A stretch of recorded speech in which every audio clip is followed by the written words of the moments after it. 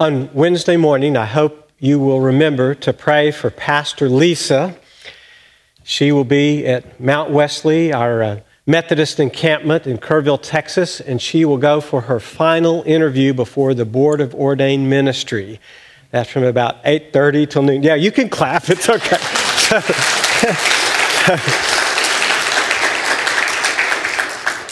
And when she passes that interview, did you hear my... When she passes that interview, the next step in the ordination process is to go before annual conference. That's the second week of June down in Corpus Christi before the Rio, Texas conference. And there will be a clergy session, and we will vote on her. It's really a formality. And then, as a part of that, she will appear before the bishop with these other candidates for ordination. And one question that she will answer, because I answered it, and all of the Methodist pastors since the very beginning in the 1700s have answered, is this question. Are you ready? Are you going on to perfection? They kind of expect you to say yes to that question. My Hebrew professor in seminary, who was a United Methodist pastor, said that when he came to that moment and the bishop looked at him and the other candidates for ministry and asked, are you going on to perfection? He looked down and he kept his mouth closed. He said, how dare I or anybody say, yeah, perfect. We have trouble with this word, perfection.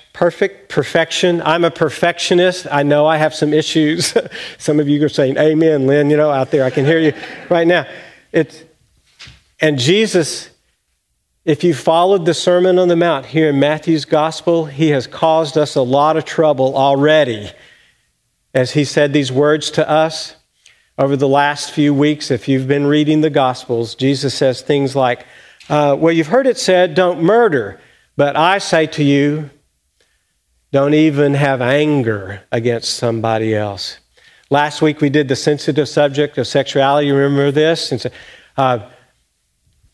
you've heard it said, don't commit adultery, but I say, if you've even looked at someone with lust in your heart, you've already committed that sin. Jesus is calling for a higher righteousness all along here. Today he says, love those who are your neighbors, or love those who love you. No, love your enemies and pray for them. Perfect, he says. Be perfect as your heavenly Father is perfect. There's some other scriptures that kind of inform this. If you look in the Old Testament, in the book of Leviticus, the 19th chapter, the 2nd verse, the Lord God says, be holy because I am holy. When Luke remembers this story of Jesus, he says, be merciful as your Father is merciful. I don't know about you, but I'm still stuck. Those seem to be just as hard as being perfect, to be holy and to be merciful towards other people. How can we possibly live into this? I think the scriptures have some insights for us, even in today's passage, because the concrete context is to love just those who love you, no, to love even your enemies. And it said something like this: if someone strikes you on the cheek, turn your other cheek. If someone demands your outer garment, give them your inner garment also. If someone demands you to walk 1 mile with them, walk the extra mile with them. This is what perfect looks like. Follow me just a moment. I've preached on this before, but I'll review it real quickly because we sometimes miss what's going on here. When Jesus says turn the other cheek, he doesn't say, well, just lie down and take it. Don't accept the abuse.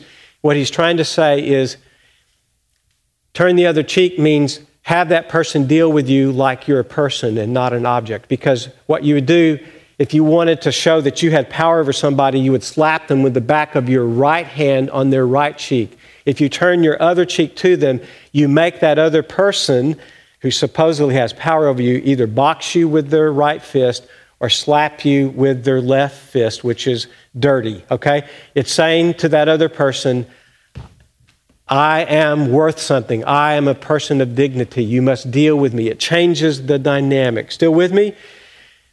About that outer cloak and inner garment and stuff, you could loan your outer garment, but they had to give it back at the end of the day. So if the person held your outer garment, you'd say, okay, that's all right. Here, take my inner garment as well. I'll go around naked because the shame is on you. You have put me in this box here, in this position. So you have to deal with me as a person. To go the extra mile, a Roman soldier could say to an ordinary citizen, carry my pack. By law, it was only for 1 mile. If you say, well, I'll go the extra mile, I'll go another mile, they go, oh, no, don't do that. Because then it puts the shame on them. It changes the dynamic here. Still with me? You're saying, I am of worth. Deal with me as a person of dignity. It changes the relationship, changes the dynamic here. It is going on to perfection. It is a way of showing love, of saying, we got to change this power differential here and all get on the same plane together. This works not just on an individual level, it works on a corporate or country level.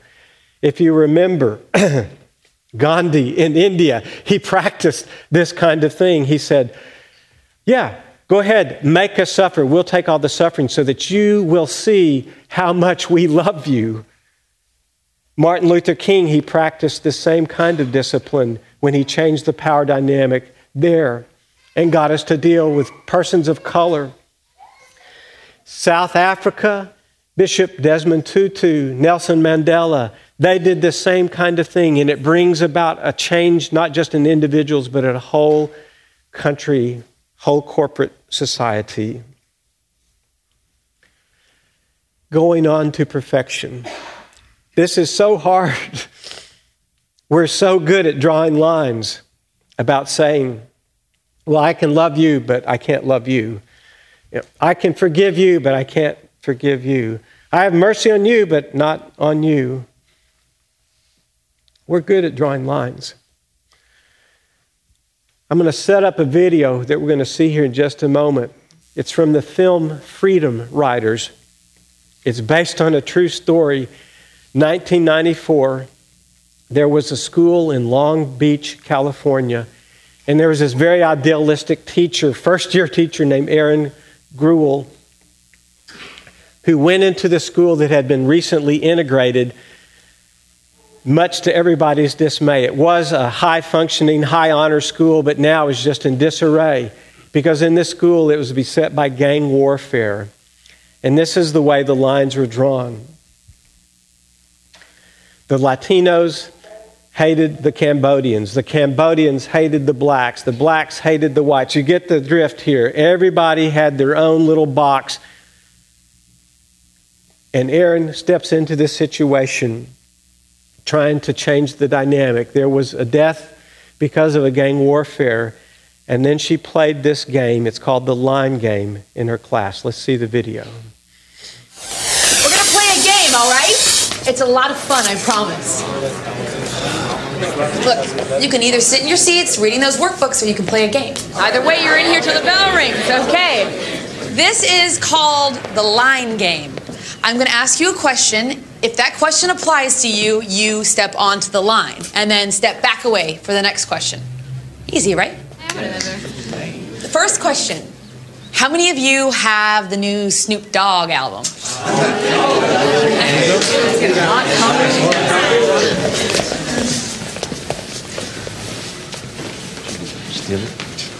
Okay, back away.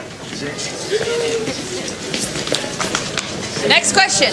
How many of you have seen Boys in the Hood?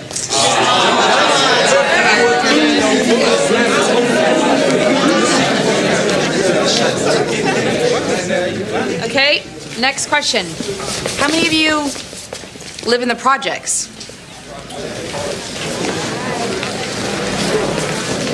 How many of you know someone, a friend or relative, who was or is in juvenile hall or jail?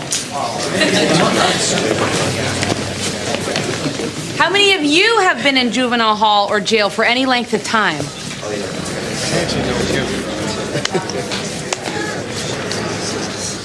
Does the refugee camp count? You decide.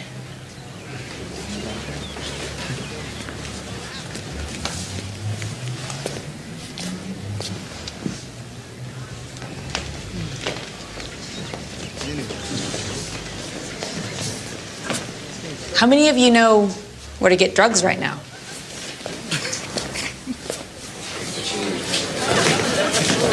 How many of you know someone in a gang?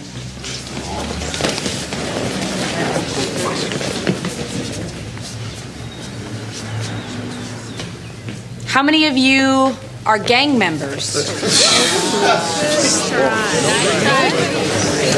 Okay, that was a stupid question, wasn't it? Yeah. You're not allowed gang affiliations in school. I apologize for asking, my badness.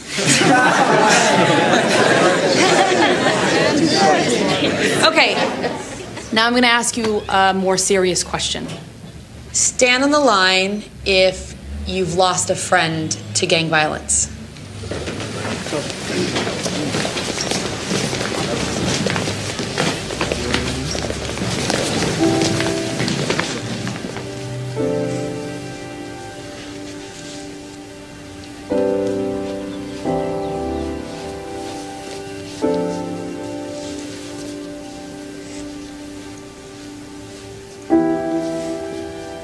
Stay on the line if you've lost more than one friend.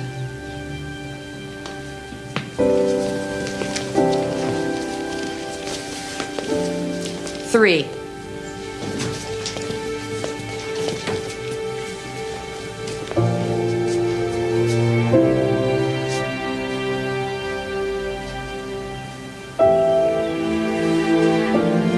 Four or more.